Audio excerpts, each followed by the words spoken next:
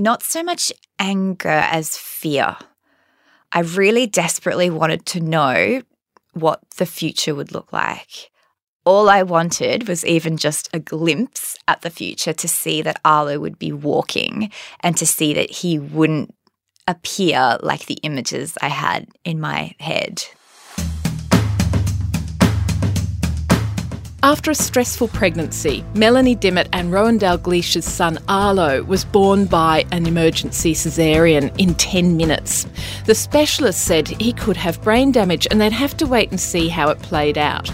But his parents were convinced everything would be fine, and he's now 2.5. This is Navigating Parenthood, brought to you by HCF, Australia's largest not-for-profit health fund. I'm Gretchen Miller, and we're going to talk with Melanie about her journey with Rowan of parenting Arlo and his younger sister Odette. But before we get into the show, some necessary information to remind you this podcast contains general health information and shouldn't be relied on as medical advice about your situation. HCF doesn't adopt or endorse any statements or opinions made during the podcast. And if you're feeling depressed or anxious and need to talk to someone now, please call Lifeline on 131114 and do talk to your doctor for health advice and services. Around 7% of Australian children have a disability, so today's show is all about parenting a child with special needs. And along with Melanie, we're joined by Joan Brattell, clinical consultant at the Cerebral Palsy Alliance. Thank you both for coming in. To you first, Melanie. In the moments after Arlo was born, what happened? Take us through that week. So it was 4 days past his due date. So I was very pregnant, very over it. And I noticed that Arlo's movements were a bit different. He wasn't himself. He wasn't moving as much. And they say to you throughout the pregnancy, if the movements are different, alert, go into hospital, do something about it. So we went in and it was a morning. I was all prepped to be induced. And we were watching the heart monitor. And then all of a sudden it dropped really, really low. So Rose sort of ran out and said, this has happened. And then she came in and got the stethoscope out and was sort of searching around my belly and couldn't find any heartbeat. So immediately the button was pressed. About 10 specialists ran into the room. There were people everywhere. And I was suddenly being prepped. Like, I even think my pubic hairs were being shaved off as we were running down the corridor and into theatre. And the next thing I remember was waking up and being wheeled into what I didn't know at the time was the NICU. And they put Arlo on my shoulder and he was covered in tubes and he looked straight at me. His little navy blue eyes looked straight into my eyes. And I remember the nurses and everyone around were like, wow, that's a very alert baby. They don't usually do that. Sounds like an extraordinary journey. And after that, in the next couple of days, what was being said to you? I was quite happy, and we at that point didn't know that anything was wrong. And we knew what had happened and that he'd been without oxygen for a little while. But I was sort of in this lovely, fuzzy, I've got this new baby. I didn't have to look after the new baby. I was getting to sleep and recover quite well. And then after a couple of days, I could go down and see him. What they did was they cooled him down for 72 hours, apparently to stop any further brain damage. So we couldn't actually hold him. Was that really hard for you not to be able to hold your baby? Yes, that was hard. I really just wanted to, because he was cold. He was cooled down, so he was cold in this little bed and he was shivering. And he was very well looked after by the nurses there, but we weren't allowed to really even touch him at that point. So on day 4, we got to hold him. He still had all these tubes coming out of him, but it was just so wonderful to be able to hold him in our arms. And then we were taught how to give him a bath. We were able to look after him a lot more. But we had a meeting the day that we left, and it was at that meeting that the paediatric neurologist sort of said to us, there is brain damage. He'd had an MRI and it showed bilateral brain damage in the motor section. But they said, we just need to wait and see what that means. And what did you feel about that as you took Arlo home and watched him start to grow as young babies do? Were you comparing him to other children? Because at some point you get introduced to Mother's Group and you see other babies as well, and mothers do tend to do a bit of comparison. Were you starting to notice things there? Not in the early days. And despite being warned that there might be problems, we were sure it was all going to be fine. And our parents would say it's all going to be fine. And we just told ourselves it's all going to be fine. And in the first few weeks, you really couldn't tell. And because he was our first child, we really couldn't tell. I think now that we have a second, we would have known. I mean, he was quite stiff, but then you'd hear, oh, tone can go away as they grow up. There's always some story you can cling to. So it wasn't really until he was about 3 months and not meeting his milestones that we started to notice. So I went to the Mother's Group, I did all those things, and I just thought he was okay and he fed well. Joan, can we come to you now? It's often quite a while before disabilities of any kind show with little babies, it seems, and parents do have to wait. Certainly today, with research, they're able to diagnose some of the difficulties, disabilities earlier. What sort of age are we talking about? Well, with cerebral palsy, for example, doctors would rarely make a clear diagnosis till about 18 months. Now, with research, they're able to diagnose round about 3 months whether a child has got a significant risk. That means, of course, you can get in early. You can really start, with therapy at a much earlier age and very specifically to target it at what the difficulties are. I think for parents too, there's sometimes a reassurance that, hang on, you are actually identifying what they are always somewhere here concerned about, that someone's saying yes, and this is what we're going to do about it. So Melanie, tell me about the diagnosis. When did that happen? And did you understand how your life would change from that moment? So we got the diagnosis when Arlo was 6 months old, and it was given to us by a very kind paediatrician who said, look, I'm just going to give this diagnosis now so as you can get in there with the early intervention, you can access funding. I clung to that and said, oh, it's a hasty diagnosis. It might not even be so. And what was the diagnosis? It was cerebral palsy. Right. At that point, the severity wasn't clear. It later became obvious that it was quadriplegic cerebral palsy. And he's more dystonic than spastic, which makes him a little bit complicated as well. What does that mean? So his movements, the message from his brain to his limbs, his body, those messages are scrambled. So as soon as he tries to do something, it throws him off. So he can move. He's got full range in all of his limbs. But as soon as the intention is there, it just he stiffens up. As soon as he's excited or upset, he stiffens up. Apparently he'll manage this as he gets older a bit better. But it's quite tricky to work with. And I guess how this manifests in a small baby and a toddler is he's not mobile, left to his own devices. He can lie there, he can move his limbs, but he can't roll, he can't sit.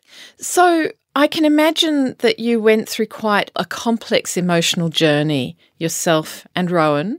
Would you mind taking us a little on that journey? So you immediately thought hasty diagnosis. So denial, yeah? Denial, but we were so sad.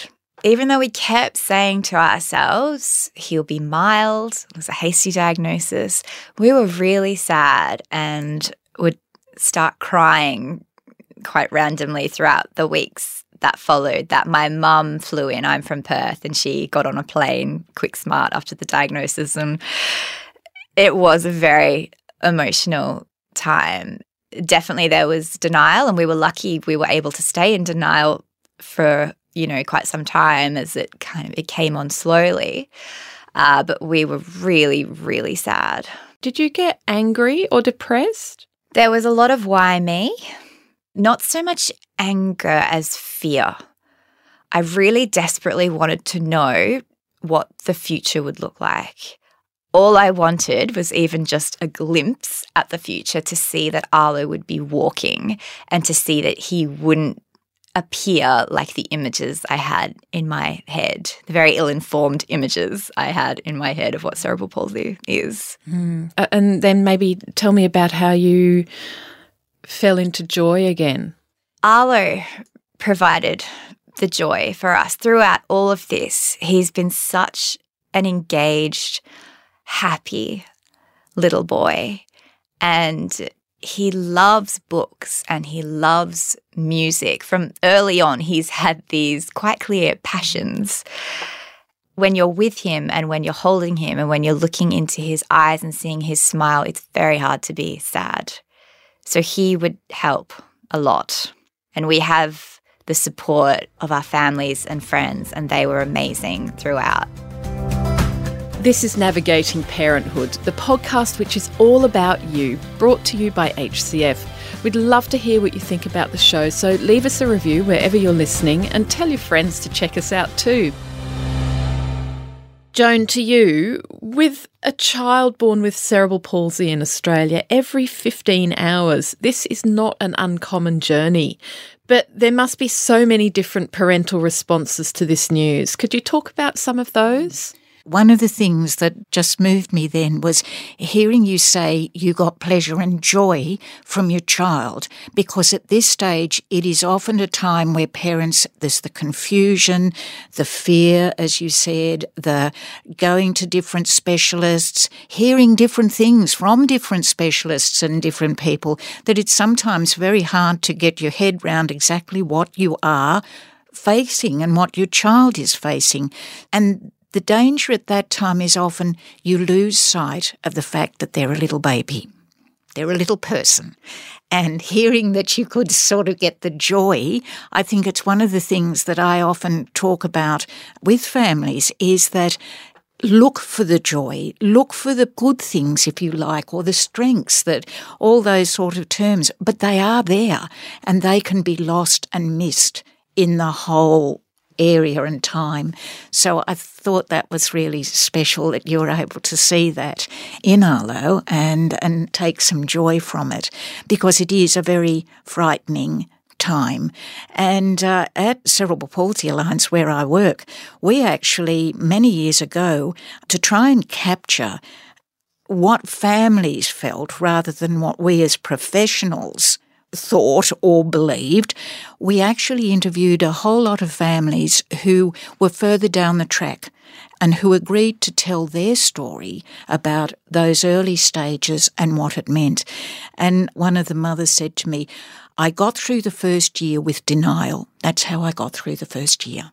And I think that's also important to recognise, that we all have different ways of managing. For some families, there's high levels of anxiety and stress. Others, it's more depression, sadness. Everyone's going to react in a different way, and it's trying to support people in the way that's going to make the most difference for them. Did you get counselling and that kind of thing for yourself? Yes, I went to my GP and got a mental health plan and was referred to a psychologist who I still see now, and she is amazing and she has helped a hell of a lot throughout this process. Yeah. So, Melanie, tell me about the day-to-day parenting, what that looks like for you as a parent of a child with a physical disability. So Arlo has a lot of appointments. He sees his physiotherapist twice a week. He sees his occupational therapist once a week. He has 3 speech therapists that he sees a lot as well. And that would help you form networks of parents in similar situations, I imagine. Absolutely. So in the waiting rooms is where you will first find, I call them my special needs mum friends. I've met some dads as well. You are reluctant at the start to meet other parents. I did not want to sign up with the special needs parents club in the early days. But it's nice because in those waiting rooms, it just happens organically. You'll start by exchanging sort of a tired glance, and then you might say hi at the next appointment. And then people are so generous with their stories because you're all in the same boat. And I now have special needs mum friends that I go out for lunch with, go for a drink with. And I have such a great time with those women because they truly get it. I can truly be myself and say whatever I want to them. So, Melanie, you went on to have another child, Odette. How do you find parenting the two with their different needs? I thought it would be really sad, but it's actually just fascinating to see the two different parts. And I now really understand what a struggle it is for Arlo when these things have not developed so naturally as they do in a typical child. And watching Odette reach her milestones, what's that like? It was mind-blowing for us. She surpassed Arlo insofar as motor and fine motor skills are concerned pretty early on. And even things she does with her tongue or her fingers, they have just blown our mind because we haven't experienced that before. And she is fiercely independent. She has always insisted on feeding herself. She's never let us put a spoon to her mouth. She has been feeding herself since she was 5 months old. And she plays independently so beautifully. And I don't know if that's because of low-level neglect on our part or if it's because we've been gifted with this child that doesn't need as much care, because we do still have to spoon-feed Arlo and give Arlo so much care. Feeling that joy in watching Odette developing in this way, is there any kind of feeling of guilt? I think the guilt would be a very natural reaction to have, and other mothers that I've spoken to in this situation have felt that. I am more so worried when I look at Arlo looking at Odie. I fear that he's figuring it out, that he is seeing that there are things he could be doing that he's not. But I'm trying to have faith that he is his own person, he's got his own things going on, and that he'll be all right. But I guess my concern, my sadness isn't for myself. I'm just finding it fascinating to watch them both do their thing. But I do worry that Arlo will feel sad when he sees his limitations. Yes. Joan, with two children with very different needs, what do parents need to take into consideration, given that love and attention is what makes all children thrive, but one might need more time than the other? It starts to have more impact as the children get a little bit older. Be prepared for the fact that the children will start to ask the questions, or the sibling will start to ask the questions. And that's where sometimes having the support around how you answer those questions, which again is individual to every family. Every family has a different way of managing that, and where family support is so important, or friendship support is so important. And friends that have been through it who can say, look, this is what I found was helpful. It might be helpful for you. Melanie, I'm wondering how you've changed from the before children to after children in the way that you feel about parenting. Before children, I didn't feel anything about parenting. I wasn't especially maternal. We sort of thought if we can have a child, wonderful. If not, we'll be okay. So I didn't think about it much, and I think that has helped me. I didn't have any sort of grand expectations around what parenting would be. I expected it to be like it is on the box, typical enough, but I wasn't attached to any great dreams around it. Now, I think of parenting as very hard, which I think every parent would say. And in the case of Arlo, very, very hard, but also enormously rewarding. Parenthood has given me a sense of purpose that I never had before. And I think you can get that out of other things, certainly. But for me, I no longer sort of question, what am I doing here? And especially with looking after Arlo and for playing such a key role in helping him reach his potential, that's been really rewarding. And how's this experience affected your relationship with your partner? I thought I loved him before. Now I really, really, really love him. He's been incredible throughout this experience, and I know that's not the case for a lot of other families. Like, it's a very stressful scenario when your child has a disability, and I think there are some horrible statistics out there saying that people do tend to split up under these circumstances, but Ro and I really have become closer. We lean on each other a lot. Just last night, Ro got home from work and took one look at me and said, go to the movies, just go. We look after each other and love each other even more. I've been really, really lucky in that sense. And just seeing him as a father and seeing him with Arlo and Odie has just been so wonderful. Do you get a break from your caring role? What do you do when you two take time out for yourselves?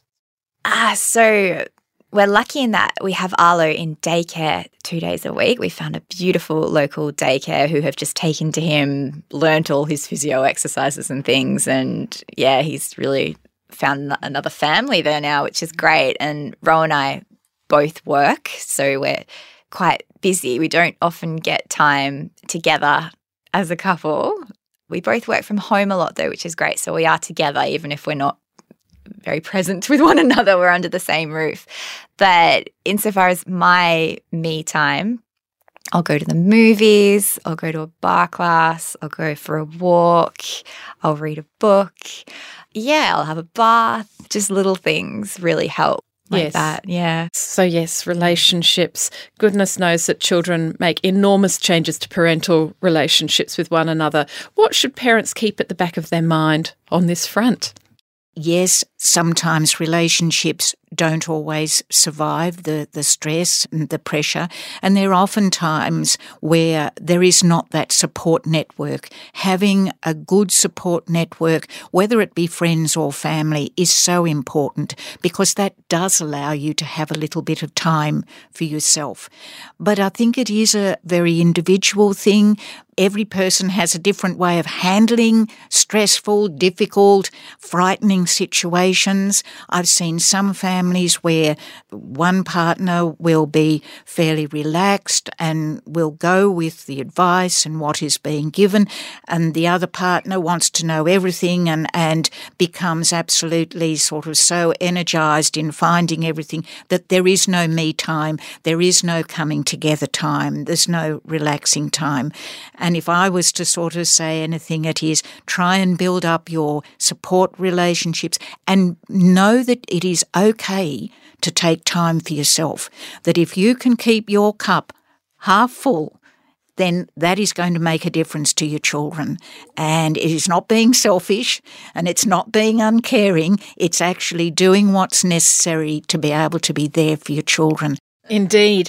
Melanie, do you worry that Arlo's condition will impact Odette's childhood as she grows up?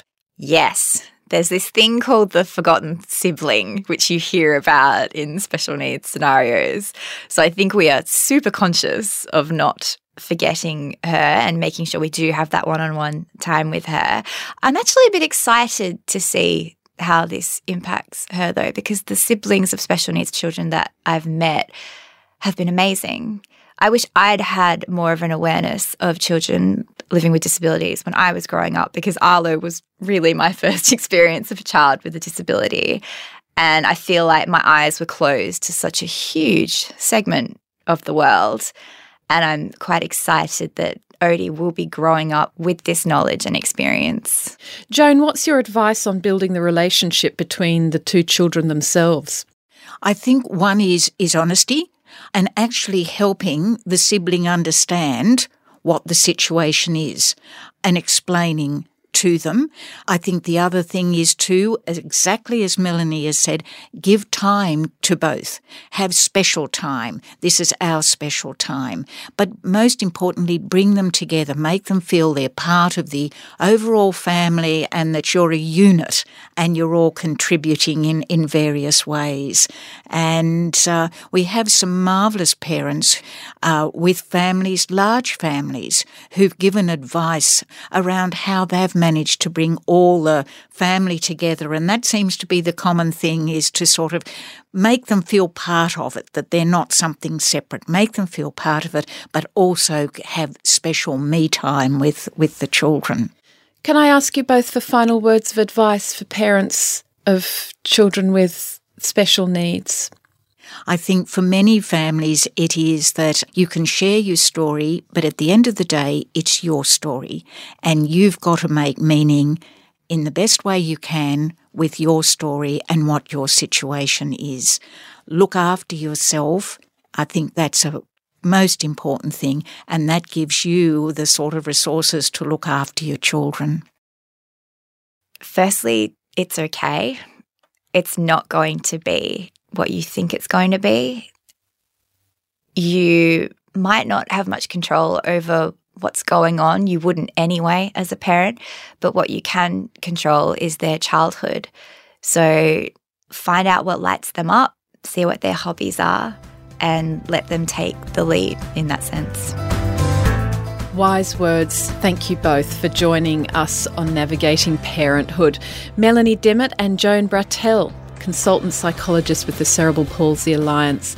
And listeners, if today's content has left you feeling anxious and you need to speak to someone now, call Lifeline on 131114 or check in with your doctor for any ongoing concerns. This is Navigating Parenthood, brought to you by HCF. I'm Gretchen Miller, and if you enjoyed the show, do share us with your friends and family. Leave us a review on your favourite podcast app. It's so easy, and we love to hear from you. You'll find more information from HCF in the episode notes, and I'll see you next time.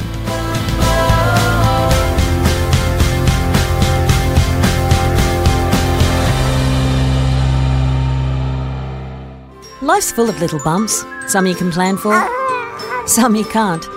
That's why HCF created My Family Packages. Great value hospital cover for pregnancy, birth and beyond. Visit hcf.com.au today. 12-month waiting period applies.